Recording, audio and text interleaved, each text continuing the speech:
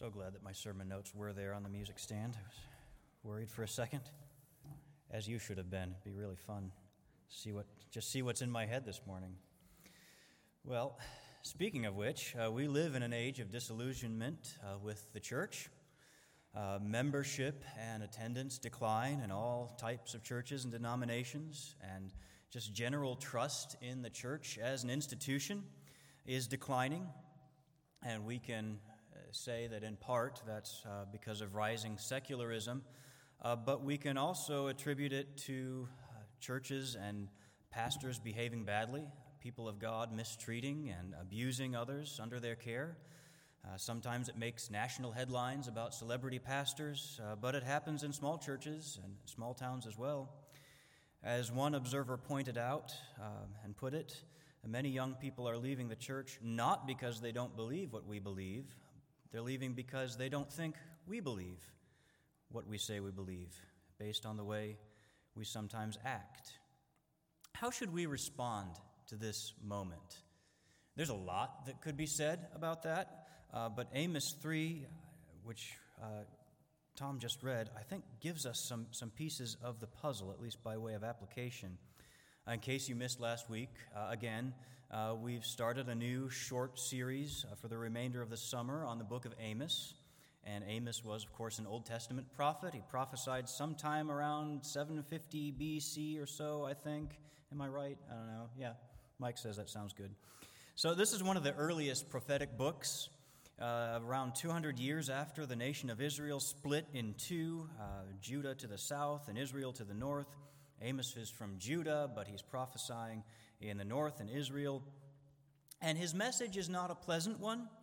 God is coming to judge them. They have grossly and persistently disobeyed God's law. And usually at this point we think about idolatry, right? Worshiping foreign gods. But Amos barely mentions idolatry throughout his 9 chapters. Maybe once or twice it comes up. Instead, what Amos explicitly focuses on almost entirely is what we might call injustice, what we might call the second great commandment, failure to love your neighbor as yourself. And because of this persistent, unrepentant sin, disaster is coming to the people of God. How did God's people manage to so sear their consciences that they ignored God's word for hundreds of years, trampling on their neighbors, their brothers and sisters within the people of God? How do you carry on doing evil when you really should and really do know better?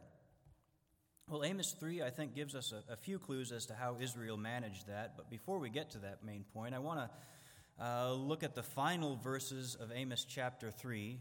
This is verses 13 through 15, if you have your Bible open. Sorry, I don't have slides again.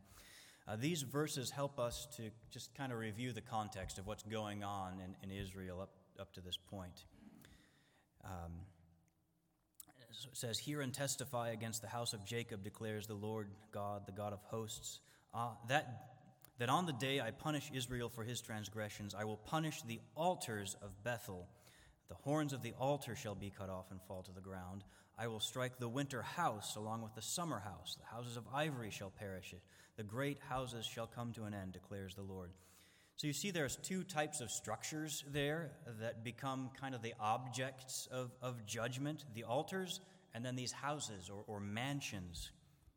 The altars in question were started by King Jeroboam I. You may remember that Amos is writing under the reign of King Jeroboam II. I don't think they're actually related, but King Jeroboam I was the first king of Israel after the split, kind of responsible in some ways for the split. And Jeroboam was kind of worried that if his people kept going to the south, to Judah, to Jerusalem, to worship at that temple like they were supposed to, then their hearts would eventually turn back toward that southern kingdom and the southern kings who ruled there, and he might lose control over them. So he needed to consolidate both religious and political power. So he sets up an alternate form of worship, and in a move that might sound kind of familiar to you, if you can think back to the book of Exodus, Jeroboam made these 2 golden calves, and he said to the people, "Behold your gods who brought you out of the land of Egypt." He made altars for them, one in Bethel and another in Dan, I guess for convenience. And note that this isn't what we usually think of as idolatry per se, in the sense of worshiping other foreign gods. It's more like graven images. It's creating a physical image that represents the true God, that you kind of worship as the true God.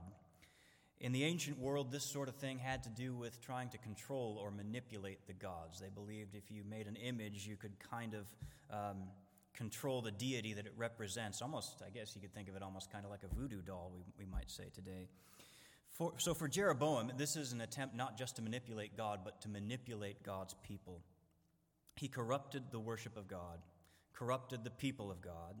He led them to violate one of the 10 commandments by worshiping a graven image, and he did this in order to secure his own political power. And you can see in this the clear connection between how we view God and how we view people made in his image. If God is to be honored, then his image bearers are to be respected. But if God can be manipulated to serve us, then his image bearers can also be manipulated to serve us. Moving on to the second structure, Amos focuses on the destruction of these lavish homes that the wealthy in Israel owned. They had both summer and winter homes, which is a luxury even some ancient kings couldn't afford.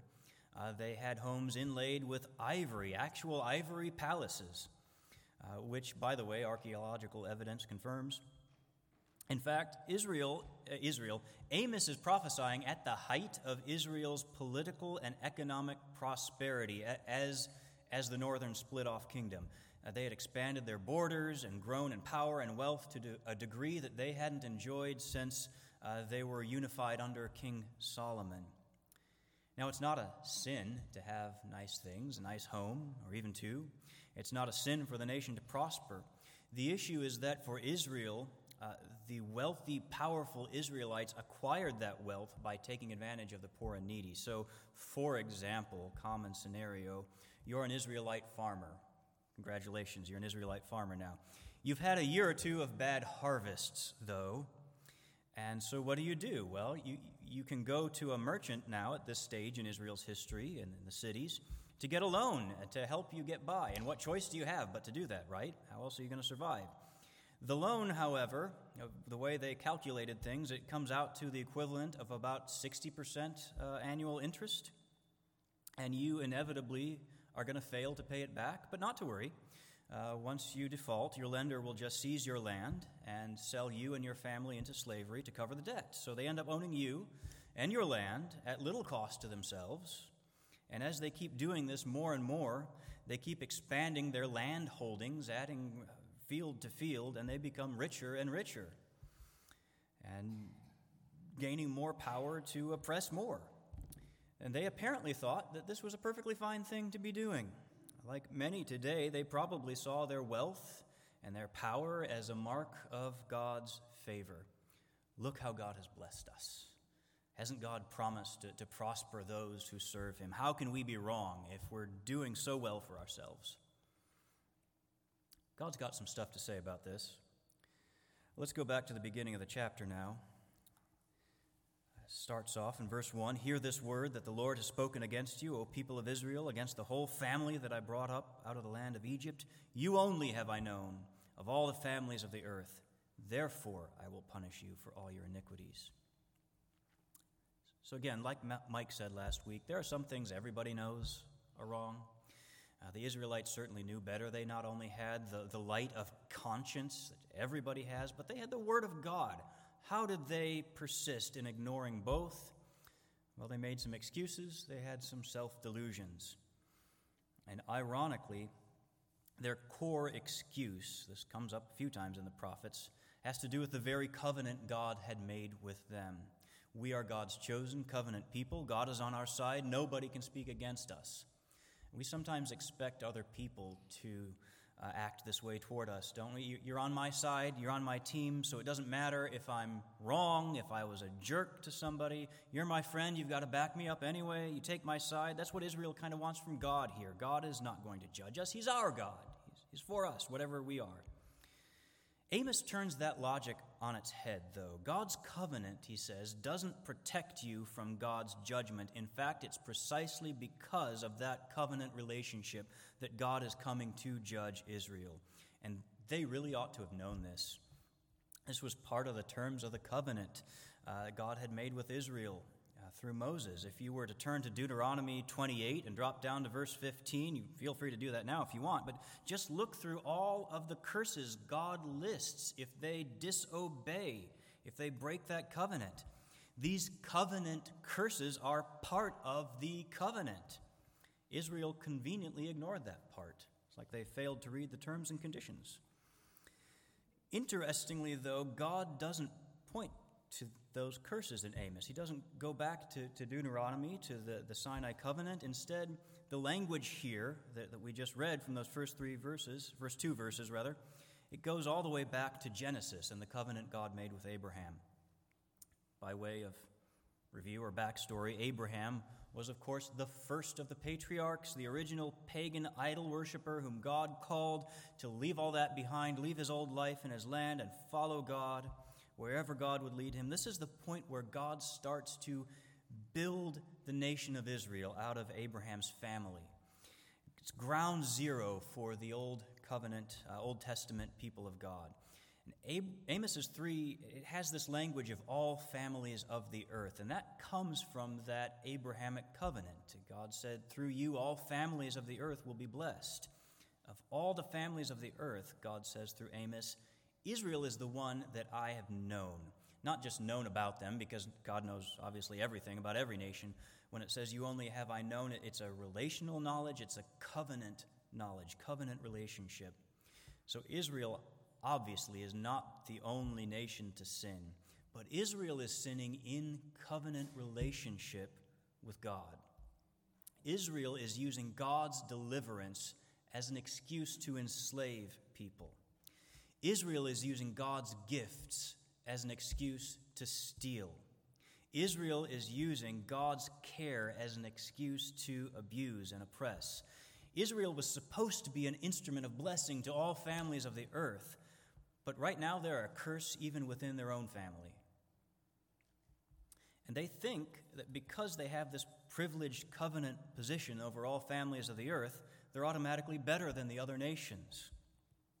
But God effectively says, no, you're not. If we skip down to verses 9 and 10, it says, proclaim to the strongholds in Ashdod. Ashdod is one of the big Philistine cities.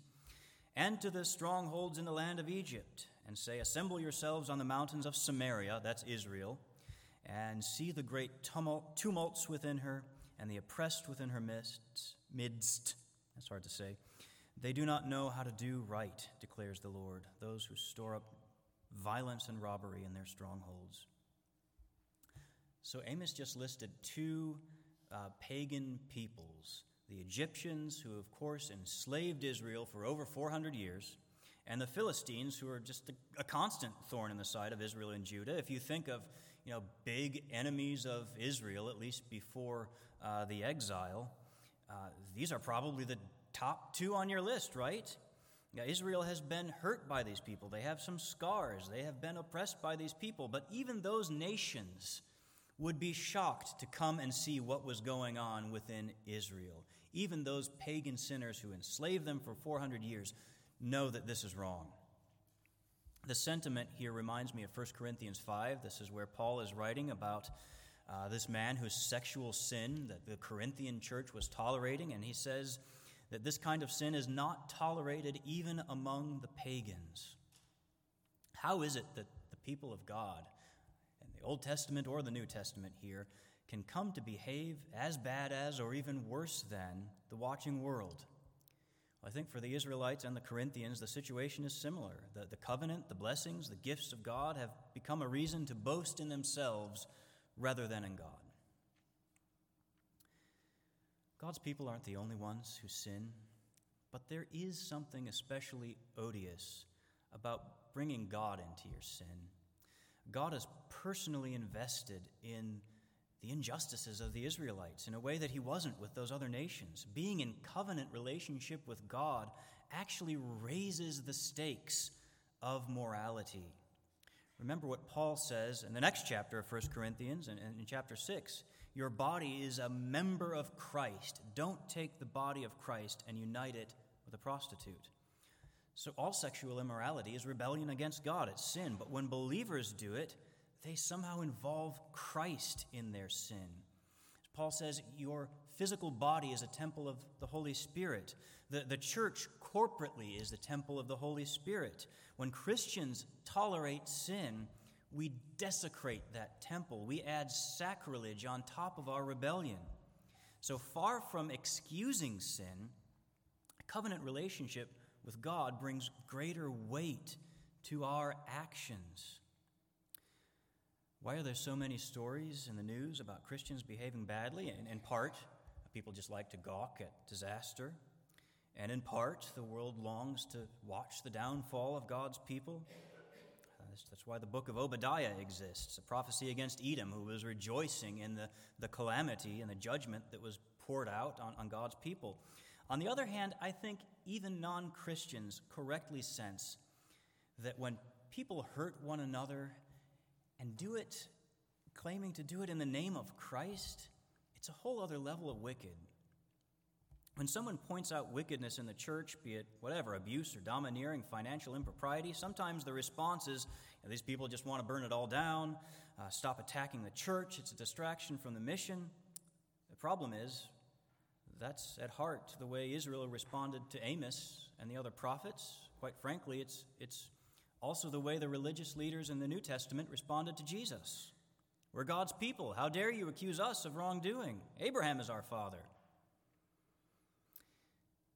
Now I want to be clear here that for those who are in Christ, your sins are forgiven. Even the sins that you still commit, even the sins that you're going to commit this afternoon, the sins that you're going to commit tomorrow and the day after that, because they are going to be there. They're not forgiven because of your obedience, but simply because Jesus died and rose again, full stop. However, if you hear that good news and think, great, I get to keep on sinning, nobody can say anything about it, God won't punish me, I don't have to listen to any correction from anyone, and I don't think you know Jesus. If you did, you wouldn't use his agonizing, atoning death for you as just carte blanche, a blank check to go on spitting in his face all you want. Because that's what Israel is doing, essentially, in Amos's day, using God's grace toward them as an excuse to trample on God's law by trampling on other people made in God's image. And what the people of God need, always have needed, is an attitude of humility and repentance. We ought to care more about sin within the church than the world does. We ought to be relentless in fighting sin in our own lives. We ought to care more about sin in our own lives than the person who comes to us with correction. We ought to be fighting it with all the power that the Spirit supplies. And that's not catering to the demands of today's culture. That's basic Christian discipleship. Yet even as we view ourselves with humility, we ought to view God's word with unwavering confidence. I guess this is my second big point, if I bothered to give you any kind of outline for this. Consider verses 3 through 8. Here God targets another way that Israel tried to excuse their sin. We see this in pretty much all the prophets. Just kill the messenger. We saw last week, chapter 2, that Israel, one of the things they did is they told the prophets not to preach. The prophet don't preach. In chapter 7, the king is going to tell Amos to shut up and go home, pretty much. Go back to Judah, leave us alone. This follows from their first sort of covenant excuse or delusion. We're God's covenant people, so anyone who speaks against us is a traitor, enemy of God's people. If you're saying that those foreign nations are God's judgment on us, well, you're on the side of the enemy, those foreign nations. God targets this sentiment, I believe, in verses 3 through 8. This is Amos the preacher at his best. He's got this series of rhetorical questions leading the listener along, and then he kind of clubs them over the head with his main point. He also does this with what I'm just going to call a bait-and-switch ending. So in the Old Testament, 7 is a prominent number. You probably know this, right? There are lists of 7 items where number 7 tends to reflect some kind of climax. Think of the 6 days of creation, and then number 7 is a day of rest. In this series of 7 rhetorical questions, the first 6 are all pretty obvious. Do two people walk together if they didn't meet? No. You get two questions about a lion or maybe a thundercat. Does it roar if there's no prey? No. Questions about birds getting caught if there's no trap. Do people get scared when you sound the alarm that means invaders are coming to kill us all? Obviously, right? This is my rough summary, by the way. It's all clear cause and effect. It has kind of the vibe of where there's smoke, there's fire. Yeah. But then the seventh question shifts in meaning, and we're talking about God now. Does disaster come to a city unless the Lord has done it? No, it does not. So because of that shift to God and the fact that it's number 7 on that list, the Israelite listeners probably expecting this to be the point Amos is driving to. This is point number 7. God's in control, sort of drop the mic. That's it. But Amos goes on. He's not just talking about God's authority over disaster. He's talking about the authority of this prophecy. Verse 7, the next part. For the Lord God does nothing without revealing his secret to his servants, the prophets. Now, that doesn't mean that literally everything God ever does is accompanied by prophecy. Although wouldn't that be nice if a prophet would just come and tell us what God's doing in my life, right? Nor does it mean that all the mysteries of God are totally transparent to Amos. Amos can't possibly know or even comprehend God's plan down to the last detail, everything that God's going to do. The point is, in the context of the covenant between God and Israel, and simply considering the way God works, God will do his work here through a prophet who speaks his word. This is not about all-knowing prophets, but it's about the connection between God's work and God's word. God accomplishes his work through his word. This is even clearer in say, the book of Jeremiah. God calls Jeremiah and tells him, I can't remember everything on this list, but I've appointed you to tear down and to build up. This work that God is doing through Jeremiah, he kind of preaches them into exile. He says, is not his word like a fire and a hammer that breaks the rock into pieces? And the first rhetorical question on Amos's list in chapter 3, do two walk together unless they've agreed to meet, probably anticipates this way that God's plan and God's prophet go hand in hand together. So the point is that the words spoken by Amos are not just idle noise. They are the living and powerful word of God. The lion has roared. If you see a trap spring up from the ground, you know that a bird is done for. If you're in the wilderness and you hear a lion roar, you know somebody's going to get eaten. And if you're in the city and you hear an alarm sound, you know the city is about to be under siege. But when you hear the word of God, you know that God is on the move. The word of God that he has spoken is imbued with the same power that spoke creation into existence. Mere human words can fade and can fail, but there is no escape from the word of God. The church, like Amos, has been called to deliver a message from God to the world around us. And first and foremost, we're to preach the gospel, to call people to repent of their sins, to turn from idols to serve the true and living God. And like Amos, some of those sins will be injustices committed against people made in God's image. And like Amos, some people won't want to hear what you have to say. They won't believe or accept what you have to say. They will tell you to go home, to mind your own business. Christians are hypocrites. Why should we listen to you? Well, you shouldn't. You should listen to God. And of course, people don't accept the Bible as God's authoritative word. I want to be careful here because arguments for the truth of Scripture can be helpful, whether based in history or archaeology or philosophy and reason. Apologetics, that's the discipline of defending the faith to outsiders, is a good and godly occupation. Even more important than that, the integrity of the church is something we ought to care deeply about. We ought to live out what we believe before a world that's watching. We ought to exhort and encourage and hold each other accountable for how we live. But at the end of the day, our confidence in our mission does not depend on our apologetics or our godliness. God's work does not depend on our apologetics or godliness. God's mission to save the lost, to build a church for himself, doesn't depend on apologetics or our godliness. God's word is living and effective because it is God's word.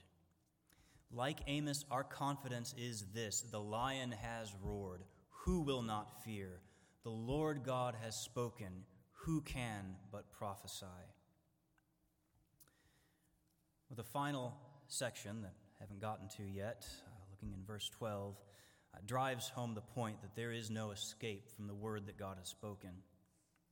Thus says the Lord, as the shepherd rescues from the mouth of the lion 2 legs or a piece of an ear, so shall the people of Israel who dwell in Samaria be rescued with the corner of a couch and part of a bed. There's some legal background to this verse. Has to do with shepherding and liability. If you're a shepherd entrusted to watch somebody else's livestock, or they just loan you a sheep and you're supposed to watch it, if something happens to it, are you responsible since it was entrusted to you? And in Exodus 22, there's a guideline here that if it was torn by beasts, you're not liable. It's the lion's fault, right? So you bring in whatever carcass remains. There'll be some carcass. It's proof that the animal was destroyed by a predator, and therefore you're not liable. So the shepherd who rescues 2 legs or a part of an ear, that's not really rescue, that's recovery, right? He's recovering evidence that the animal has really been killed. He didn't just steal it or eat it himself or something. The remains are simply evidence that the sheep is no more. The fate of Israel is similar in a lot of ways. The Assyrians, this is the nation that ends up exiling, that God uses to punish Israel a few decades later, they had a policy of trying to eradicate the identities of the nations they conquered. So they would end up scattering the Israelites throughout their empire and moving other people into Israel's territory. The Babylonians didn't do this when they conquered Judah in the south. They allowed the southern kingdom of Judah to remain Judahite or Jewish, as we might say. But due to the Assyrian conquest, the nation of Israel ends up an ethnically mixed people who we know in New Testament times as the Samaritans. Maybe this is partly why the Jews didn't like the Samaritans. They were a reminder of what was lost. They were all that was recovered from the jaws of the beast, but they were proof that Israel, as it had been, as it was, is no more. Even the nation of Israel today is descended from the Old Testament not Southern's kingdom, the southern kingdom. We have the Southern's kingdom right here. Southern kingdom was the Judahites. But the point is that God's judgment is certain and it is inescapable.